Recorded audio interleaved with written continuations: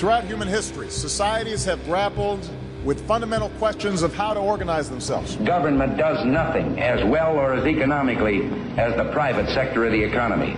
Tech companies are actually taking over the world, and they're doing it with our government's help. But there's also seems to be a growing awareness that they have become so big that they have too much power now.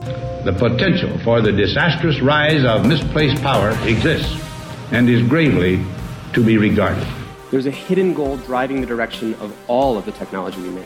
For we are opposed around the world by a monolithic and ruthless conspiracy that combines military, intelligence, economic, scientific, and political operations. Public policy could itself become the captive of a scientific, technological elite. People all over this country are wondering whether or not this great country is evolving into an oligarchic society. This alternative vision argues that ordinary men and women are too small-minded to govern their own affairs, that order and progress can only come when individuals surrender their rights to an all-powerful sovereignty. Now we can see a new world coming into view, a world in which there is a very real prospect of a new world order. And today that new world is struggling to be born, the dream of a new world order. Hello and welcome to another episode of Our Foundations. My name is Joshua. I do believe that today we are in an age that is in between ages. We are in this transitional period. Zbigniew Brzezinski wrote a book called Between Two Ages, America's Role in the Technotronic Era, and it covers a lot of similar things to what I am saying about this transition and the impact of technology and political systems and all this kind of stuff, but he wrote it back in 1970, I believe, so it is a little outdated by now, but strangely very accurate. But the concept of us heading into a technocratic age and already being in a technocratic age is something that I personally am very fond of. I think that is a fairly accurate assessment. And so today's episode, I want to talk about these ages that we are shifting from and into and what this transition is and how this whole COVID ordeal is impacting that and accelerating that. That's what I want to touch on today. So to begin with, I want to set the stage with my view of the ages that we are in. And as a disclaimer ahead of time, this is information that I will be covering in the next season. I had mentioned previously that I'm writing a book, and a lot of this is basically the outline to my introduction is going to be next season. And the aspect that I'm going over today is one that I'll get into in much more detail in the actual season 3 that I get to when I get to this section. But since it is fairly relevant, I'm very interested in it right now, and I believe that it fits in really well with giving my opinion of what's going on in the world today in this between two seasons period of the show. So I feel like this fits, and I'm giving a very brief version of this now, but again, there will be a lot more on it later. So the idea is that we have ages of man that we progress through. And again, I'm not going back into the whole story of this, but basically the age that we are coming out of is an economic age, and the age that we are heading into is a scientific age. The age of economics that we are coming out of was dominated by capitalism largely, and the age of science that we are heading into is going to be dominated mostly by technocracy. And so these are the overarching systems that are in place governing these two ages. We have the decline of the American empire that we are witnessing right now.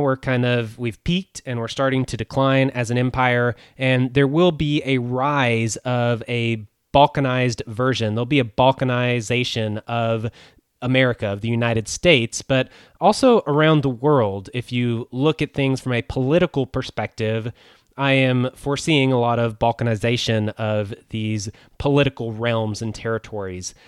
we had national unification under the previous age. That was a big thing, national pride, nationalism, and we are heading into more political decentralization, again, this balkanization. The previous stage was dominated by the state. The state was the supreme entity that everyone looked up to and was organized under. The state ruled the age of economics. And coming up in the age of science, it will be the experts that rule and the bodies of experts that make up different organizations and different structures, but it will be the experts that will be the top class.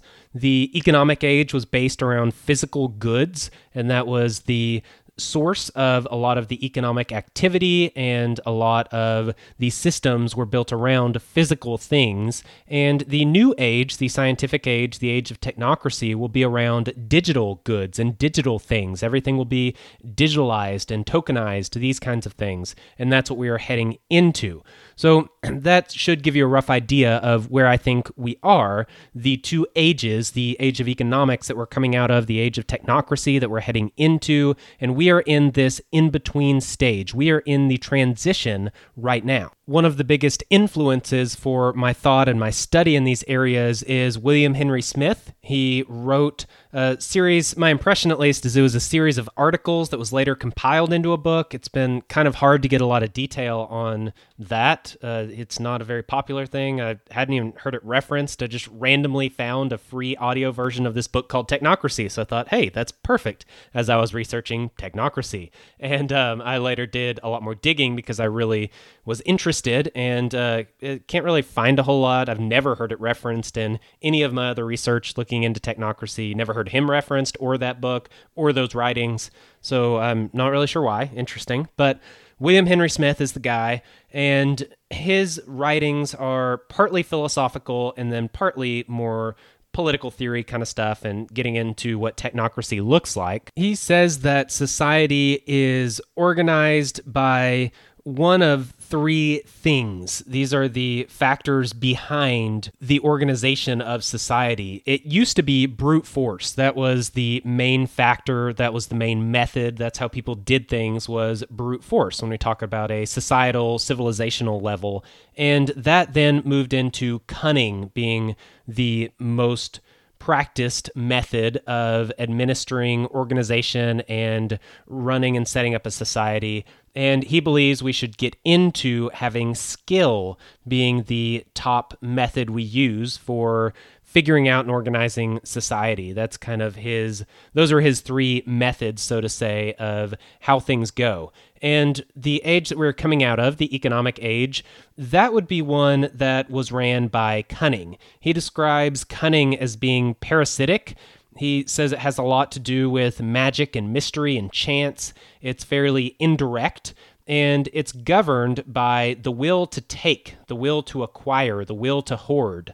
These are the wills that drive mankind. This is something that he talks a lot about. We have multiple wills that he discusses. We have the will to live, the will to construct, the will to control, the will to acquire, and the will to know. Those are the wills that William Henry Smith talks about, and he gives them different names at different times. The will to live might be to survive or base instincts. Construct might be to make. To control might be to master. To acquire might be to hoard or to take. And so he calls it different things, but it's the same idea. And this age of economics would have been one that was based around the will to take. And he believes that we need to get into a new system, one that's not oriented around something that's for the good of a certain person. So if I am a ruler and I am governed by the will to take, then I am going to do things that encourage taking things, and I'm going to do them through the means of cunning, and that's going to be what's best for me. And he thinks that this is what's wrong with politicians and the political class. And instead, we need people that are governed by the will to know. They're not trying to take things from people. They're not trying to use brute force or cunning. They're using skill, and they're using this method of skill in order to know more and to apply that to governing society. This would be the engineers and the the technicians, these types of people, whereas the will to take or to acquire, that would be more the financiers, and this would be more of the capitalistic class. When we have a system like we have today of crony capitalism, that would be the political class as well, because the political is intertwined with the corporate, and you have, cronyism, capitalism as exists today, crony capitalism, whatever you want to call it. But that's what we live in today. He sees this as being corrupt and not being very efficient or effective, or it is, but only to the people at the top. And so he thought that we should get into something different. And again, he's writing this back after World War I. He saw that the nation came together. It was much more organized. Industry and factories were focused on the war effort and on one single goal. The country was unified under one single goal and ideology, and he saw this as something that was a good thing, that the scientists and the experts were taking charge and running things much more efficiently, and he saw a lot of potential in this. So this is definitely nothing new by any means, but this is how he describes technocracy. And at the time of his writings, at least, he was not aware of the term technocracy being a thing at all. As far as he was concerned, he was coining that term. And so that's where this comes from, as a little bit of a background. But getting back to the criticisms of our current age, he talks about how it's ran by the method of cunning, and I mentioned how it involves magic and mystery and chance. These things sound a little odd, but I will kind of get into at least what he says about them. He says that money is magic, that it's a form of magic, at least money the way we have it today. He would be speaking of fiat money, that it has eternal life, and it has the properties of reproduction. Money makes money. You can make more money with more money, not involving anything else, just money. And so that's a little odd. It's odd that the future controls the present, because when you finance things, you are financing present goods with future savings. So you'll finance something now and you have a physical thing, but that is all predicated on something that happens later in the future. So you kind of magically created the ability to purchase this one thing based on something that doesn't even exist and hasn't even happened yet. And so he finds some magical properties, so to say, with the way money works.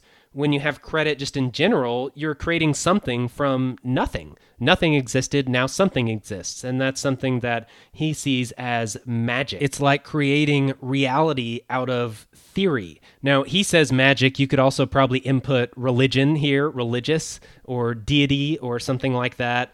These all probably would apply, but that's what he says about magic. And when he talks about the aspect of mystery, he's talking more about capitalism as a whole and finance. He says that finance is actually like a religion, and he says this a little more directly, that it's all centered around mystery. It's unknown or complex systems. They're managed by cunning and mystery. They're not managed by science. He talks about how money is not something that is an accurate measure of anything.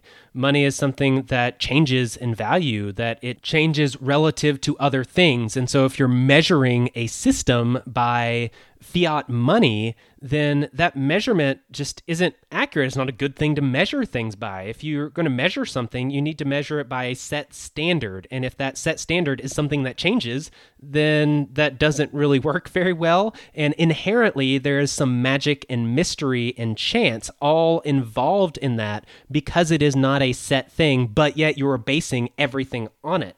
So when he talks about chance, he talks about how everything is ruled by chance. You have wealth and investment that are largely governed by chance. It's not that you know things will happen in the future. It's that you think that they might, and on the chance that they will, you might make a bunch of money or lose a bunch of money. And just an act of God, so to say, can create riches or destroy wealth. There are things that we can't control in life that happen. Let's say natural disasters. We can't control that at all. That's a matter of chance, so to say. But yet, they create a lot of wealth. They destroy a lot of wealth. They have huge impacts on the system. And again, it's kind of like using a measurement for something that is not a stable measurement. It's incorporating these acts of chance and having a system that's designed around that adapts to that and changes with that, but it doesn't necessarily distribute that out evenly and account for that evenly. He doesn't feel like that's something that is a very good way to set up a system. He talks about something that he refers to as magic money. He says it's dream wealth. He talks about things like stocks and bonds and national debt, things like credit, where magic is used to control physical goods. So it's not like stocks are anything concrete, or bonds or national debt. It's this system of using magic and mystery and chance to create things and control things, but you're controlling things in the real world. You're controlling physical goods, but through these cunning means of magic, mystery, and chance. And that's kind of where he is going with this as a whole. And chance might sometimes be controlled chance. You might have some statistics on how likely a scenario is, but it is still chance. You have profits that are all based on this. The building or destroying of wealth are all based on these things. He doesn't feel like this is a good way to set up a system. And so he contrasts this with another possibility, using skill instead of cunning. And when we look at skill, that's something that is purposeful. That's something that's productive. It's based on the will to know. It is not self-centered, self-focused, selfish. It's not about acquiring more stuff. It's about doing something and doing it well, and doing it to a certain purpose, doing it effectively and efficiently.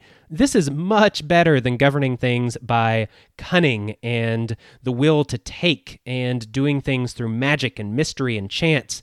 Instead, we need to do things through skill. Now, one thing that he does say about society as a whole and how things have changed in political systems, he does say that the masses follow leadership, but that we need new leaders. Not only new leaders, we need a different type of leaders. We need scientists and technologists. These are the ones that need to be running things. The experts are the ones that need to be running things, not these corrupt politicians using these corrupt means and methods we talked about. We need something new. We need technocracy. With a technocracy, you have matters of chance that are distributed to all. All things are done for the good of what he calls the commonweal, for the social body as a whole, whatever you want to call it. With technocracy, we need a national ideology. Because people follow leadership, they follow ideologies. We need something. We need a purpose. We need a national goal. And in order to facilitate this and govern these aspects, we need a national council of scientists in power within a democracy. So democracy is good, people having a voice is good, but at the top need to be the experts, the scientists, and you need to have a council of them, not just one. You need to have a group of them. This would be the idea that later gets developed by other people of the technate, and that's what you need. But the political, again, later people talk about how the political aspects are dealt with on a local basis within a democratic political system.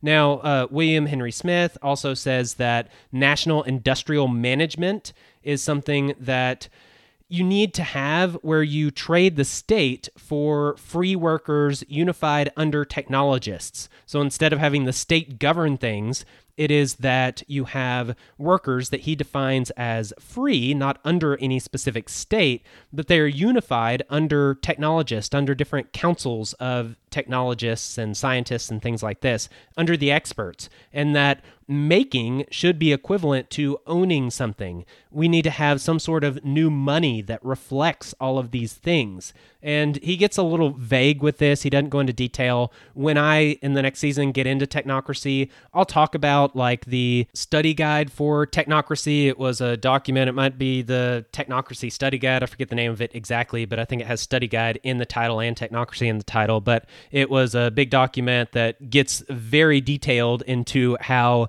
goods are distributed, how you handle money, how you deal with value, all this kind of stuff. And we'll do the details there. William Henry Smith was a lot more vague, and not necessarily in a bad sense, just more broad.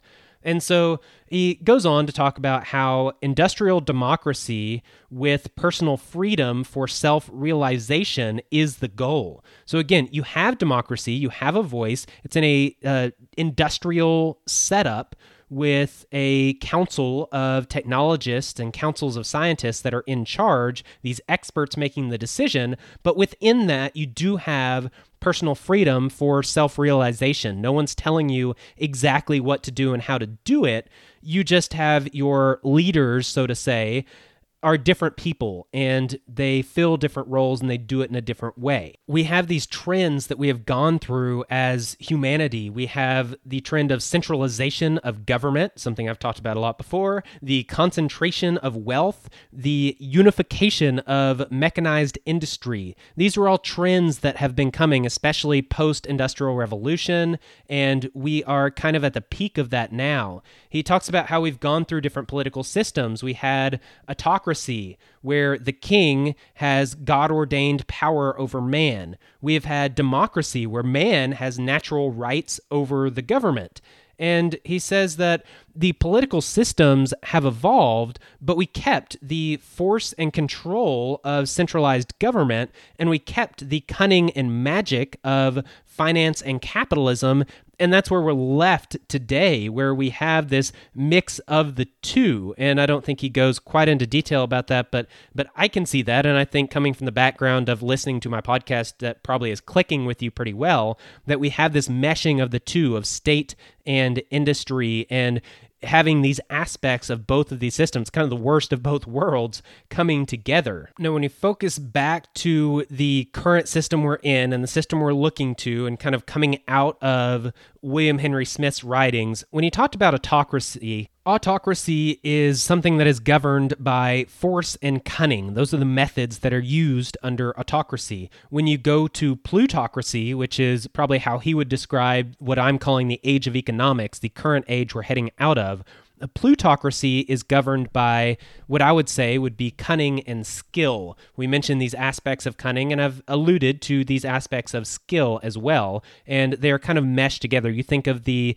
ideal entrepreneur, the Elon Musk or Jeff Bezos or someone like this, who has a lot of cunning. They are good at using these methods of finance, of mystery and chance and magic, and they can do this really well for their own benefit and even for the benefit of others. But they also have this aspect of skill. They're good at what they do, and that is highlighted, that separates them out from the crowd and enables them to combine these two things to dominate. And that's something that can be applied not only to a tech entrepreneur, but can be applied to the state as a whole when you look at it from a more philosophical perspective, so to say. The state uses cunning. The state's the one that pretty much is in control of the fiat money system, this whole magic, mystery, and chance system, and they rig that system fairly regularly, but they do it fairly well. And we do have this aspect of brute force, but it's usually just overseas ventures where we kind of overthrow a dictator in the Middle East or South America every once in a while, that kind of thing.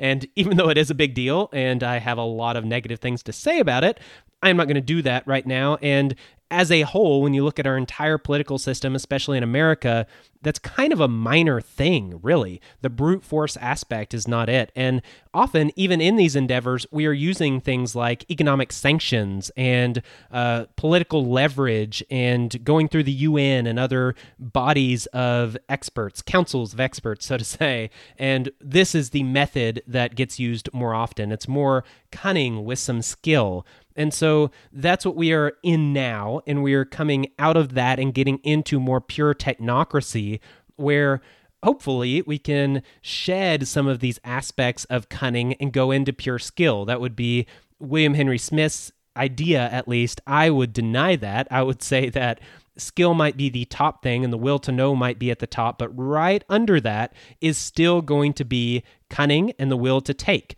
As I lay out the ages of man, I see a pattern where the methods and aspects from the previous age still exist in the next age, but kind of at a second level and in a corrupted form. The example here could be cunning. Cunning is what rules the age of economics, and that is something that is used in order to basically have a capitalistic system that benefits those at the top. It's crony capitalism. That's the way it works. Well, if we move into a technocratic system, let's say we've gone through the transition stage and we're in a technocracy, we don't necessarily have this, well, we just don't have the same capitalistic system. Capitalism doesn't exist like it does today, not in a technocracy. And so that aspect of cunning with fiat money and things like this and credit and the big bankers having a lot of control and influence worldwide, that doesn't exist in the same way. It just doesn't. It's a totally different system that doesn't operate that way. And so with that aspect of cunning is no longer existent at all.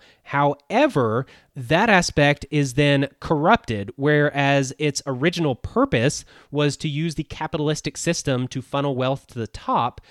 A corrupted capitalistic system, so to say, and I don't want to make any of the ANCAPs especially mad here. I'm not dissing capitalism in its purest form, but the capitalism that we have today, at least. And so when we get into the technocracy, it is mostly built on skill and the will to know, and these experts at the top that are figuring out the best ways of doing things, social engineering and resource allocation and making sure that things are used sustainably and equity for all of these types of things. That is something that a technate would be responsible for, and using the will to know, ideally in an uncorrupted form, in order to do this for the good of all and for the greatest good for the greatest number. And I have major disagreements with all of these philosophies. I'm not promoting any of them, but I'm just trying to describe them at least. And so that's technocracy. But I guarantee you that a corrupted version of cunning is going to be used in order to fulfill these things. You even have the idea of the noble lie. I'll talk about that in a little bit, but there will be lies told to the people in order to do good for the greatest number. There will be times when the power of the technate and of the different councils of experts will be used for corrupt means, and this will be done through methods of cunning. Now, they won't be done through the types of cunning, of magic and mystery and chance that we have today in our current system, but they will be done in a corrupted version of that. It's not about funneling wealth to those that are in power, so to say. It'll be more about probably funneling control and power to specific people within these councils, or that are trying to assert control over these councils, would probably be my guess. But again, this will be used in a corrupted version in the next age. And I haven't completely developed that thought in my book. I haven't gotten there quite yet, but I will by the time I get to it next season, and we'll get into a little more detail there. But the point is that that's where we are. We are in this transitional stage between these two ages, and in any transition, the transitional period is a tough time. Transitions are rough. In general, there are lower life expectancies. There are disruptions in international trade, the international flow of goods.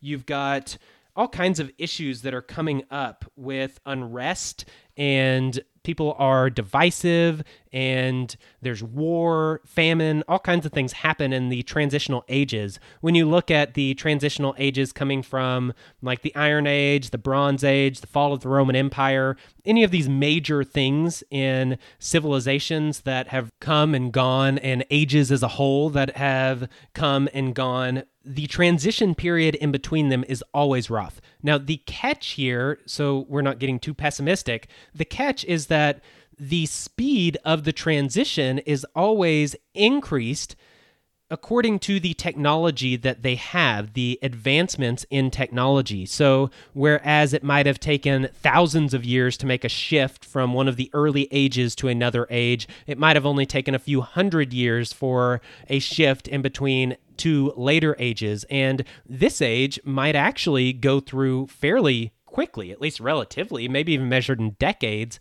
and not centuries. And a lot of this has to do with the technology that we have today.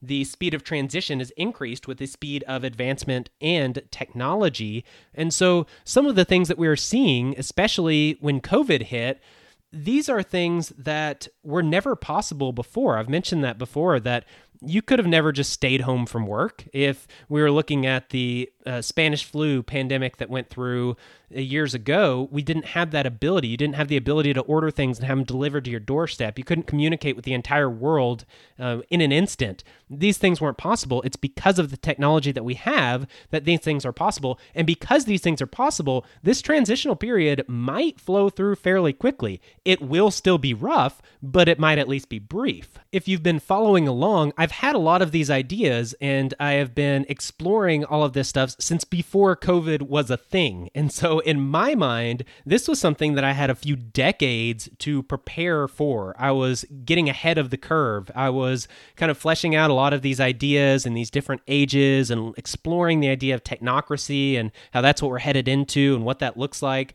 I was exploring these things from a perspective that this is a long ways off, at least relatively, a few decades at least. At the beginnings, I was kind of thinking that maybe in the next 5 years or so, we'll start to see some more major shifts going on. But, again, I thought that was still in the future. With COVID, I feel like that has accelerated everything, every single aspect of this. The changing of the guard for economic systems, for new forms of money, for new forms of payment, for new ways of doing business, new forms of education, all of the different things, relationships, just everything. All of that has changed, and all of that has changed very quickly, specifically because of COVID-19. And I think that might be an example of technology speeding up the transitional period. This would be an event speeding up the transitional period, but the only reason this event, having a virus that came through causing complete global disruption and everything, the only reason that's a thing, again, is because of the technology. It's a response from governments. It's the states that are causing all of these different things that are happening, not the virus itself. It's the reaction to the virus. And again, that reaction could never happen if it weren't for the technology that we have. And so because we have had this event, we have this reaction. Because this reaction, we have this transitional phase speeding forward. And the only reason it can speed forward is because of the technology. And you see how it all kind of works together there. An interesting aspect, I mentioned the noble lie. So in Plato's Republic, you have this idea of the noble lie. And on one hand, it's telling a lie that's what's good for the public. It's what's good for the commonweal, for everyone as a whole. It might be a lie, but you're telling them this lie for their own good.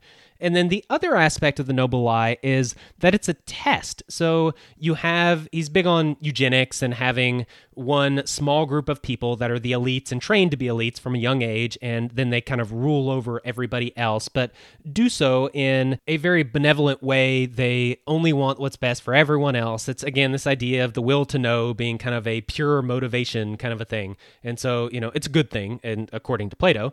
And the noble lie is another thing where you tell a big lie, a major lie to one of these people that you think is ready to be one of these ruling elite. And if they swallow that without any problems and just automatically believe it, then you know that they are loyal. You know that they can be trusted to be a leader over all the other people because they are totally, I don't know what to say, more maybe indoctrinated and intertwined into the system, and you don't have to worry about them being a loose cannon or going rogue or anything like that. And so you test them by telling a major lie and see if they believe it unquestioningly. And that is another aspect. And when you look at these aspects and correlate that back to COVID-19, there are many things that are absolute lies, definitely being told. There are manipulations that you can easily find out. You can do some easy searches on the internet. Heck, you can even use the CDC to show that what the World Health Organization is saying is a lie, or vice versa, or both of them to show that what President Trump is saying is a lie. Or you can use independent studies, not by any of these organizations, to show that what the organizations are saying are a lie. And again, it's easy to point out lies on all sides in many different ways. There are major manipulations going on, but in a lot of ways, people are just buying it. They're just believing it. And they are totally entwined and indoctrinated into this system where not only are they just believing whatever it is they're being told, but they're then fighting for that without even verifying it at all. They're just believing it just out of hand without any proof or with very little proof or lies. And then they're fighting their friends and neighbors over this issue that it's probably not even true. And that goes for both sides. You have the people that are on, let's say, the alt-right, the QAnon type people that are saying it's all part of a big plan, that coronavirus was a big hoax, but we're doing this and that, and we know that it's not real, but we might play along with it for this certain reason and all this kind of stuff. But they'll swallow those things and then fight for them because they believe it. They've been indoctrinated. They hear it. They believe it. Done. And you have people, let's say more on the far left, that are very extreme, that everyone has to wear a mask. And if you don't, then you are the reason why everything has been ruined in our entire country, and everyone has to be mandated. And if they're not doing it, they need to be forced to do it. They need to be held at gunpoint. It's for the good of everyone else. They have to do this. And they don't even look into the science of how masks work and this kind of stuff. And again, both of those are extremes where people have been told lies. They've been manipulated. It's fairly clear and easy to show and prove that these are manipulations, but yet people still buy it. And we have the internet, again, this resource where we can test all of these things. We have so many different experts we could look to and show that something is true or not, but people believe it no matter what, because what is absolute truth? What is truth? As, Pilate says to Jesus, and I'll get into that at some point too. We live in an age of relative truth. What's true to you might not be true to me, but it might be true to them, and you believe what you believe, except my truth is the one that is ultimately true, and I must force that on everybody else because it's for the good of everyone. And that's kind of how it ends up playing out, and it's all crap. None of it's logical. But if you've been listening to the podcast, you should know that based on our education system, what else would you expect? And so, kind of bouncing off of that, I have two proposals for what a technocratic system would look like. I technically have three, but the third one doesn't really count much. The two main ones are that either it will be a 1984 Machiavellian panopticon system, or it will be a Brave New World Republic Foundation system. And all of these you should be able to recognize are allusions to other things. We've got the book 1984 by Orwell, mixed with the idea of The Prince, written by Machiavelli, and that kind of ruling philosophy, mixed with the idea of the Panopticon that was originally by Jeremy Bentham, I believe. I'll double check that before next episode when I actually talk about it. But it's the idea of building a prison system with minimal guards but maximum control, and that was later fleshed out by other philosophers. And again, we'll get into that. I think Foucault, if I remember right. But those philosophies and ideas and concepts wrapped together under this idea of a technocracy, that I am packaging together as one option. And as a spoiler alert, I am saying that that's kind of what we're in right now. That's where we are. And what we are getting into would be my proposal for the second option for a technocracy. That would be the Brave New Republic Foundation, and that would be based off of Brave New World, which would be Aldous Huxley, and you've got the Republic, Plato's Republic, that I mentioned earlier, and the Foundation series by Isaac Asimov, and you kind of pair all of these ideas together, and that creates a vision for a different system, a different technocracy. It operates differently, it functions differently, has a different goal. And that's what I am arguing we are heading into. And so we can use these illusions and bring them together and mold these ideas and philosophies and concepts to really get an idea for not only where we are and where we're going, but different options of how these things can play out, because we haven't seen them play out yet, so we don't really know for sure. But again, looking at these trends, we can see these things. And coming off of the previous season, where that was the whole point, is looking at the trends of where we are going on a more macro view, the idea of the Reformation and the shifts going on that went on then and the shifts going on now, and how we can use that to better understand things now. It's that same idea, just applied in a different way. And again, it's all the idea of what this podcast is. It's assessing society and changes in society, the evolution of society and all the systems within it. That's still what we're doing. We just do this from different perspectives, different ways, and we can get more insight the deeper we go and the more we spread the tentacles out into all the different options here. So if you haven't guessed, that is pretty much where I'm wrapping up this episode, talking about the ages of man, William Henry Smith, these kinds of things. This is the idea. I'd mentioned in a previous episode that I've heard at least 2 podcasts that have talked about the transition into different ages. I heard another one, I think yesterday or the day before. It was Bob Murphy 3, and he was talking about we're in this dark age and there might be a renaissance coming up. So, there's this idea of hope, which is a positive thing, and renaissance might tie back to my last season. But the idea of being in this transitional age, that's another example of someone else coming out with that idea that I've been working on for so long, and then I feel like it's all like coming out by many people, and it's good affirmation. But I want to make sure I'm getting these ideas out there as well, because I have some original contributions to make, but I also have some different things to draw on that I don't see being drawn on by other people. And so I think it's valuable to have all these different perspectives. And it's actually probably a good thing that I am getting mine out there at the same time as other people are getting theirs. And hopefully you as the listener are not just listening to me, but you're listening to other people as well and hearing these other takes as well. And that should really help build up your mental acumen, so to say, and your clarity on how things are going and how to assess things. So next episode, I plan on getting into this idea of the two different versions of technocracy, the 1984 Machiavellian panopticon versus the Brave New Republic Foundation, and talking about what that means, what those look like, how they apply, and how we are in some of those aspects now and where we're going and how that shift is occurring in relation to us being in this transitional period between the age of economics and the age of science and how all that pairs together. So that's what we'll get into next time. I may also mention something on vaccines. I realized after recording the episode last week that I talked about some of the basic stuff about coronavirus, got into masks. I talked about different policies and lockdowns and things, and didn't even mention vaccines, and that's a pretty big one.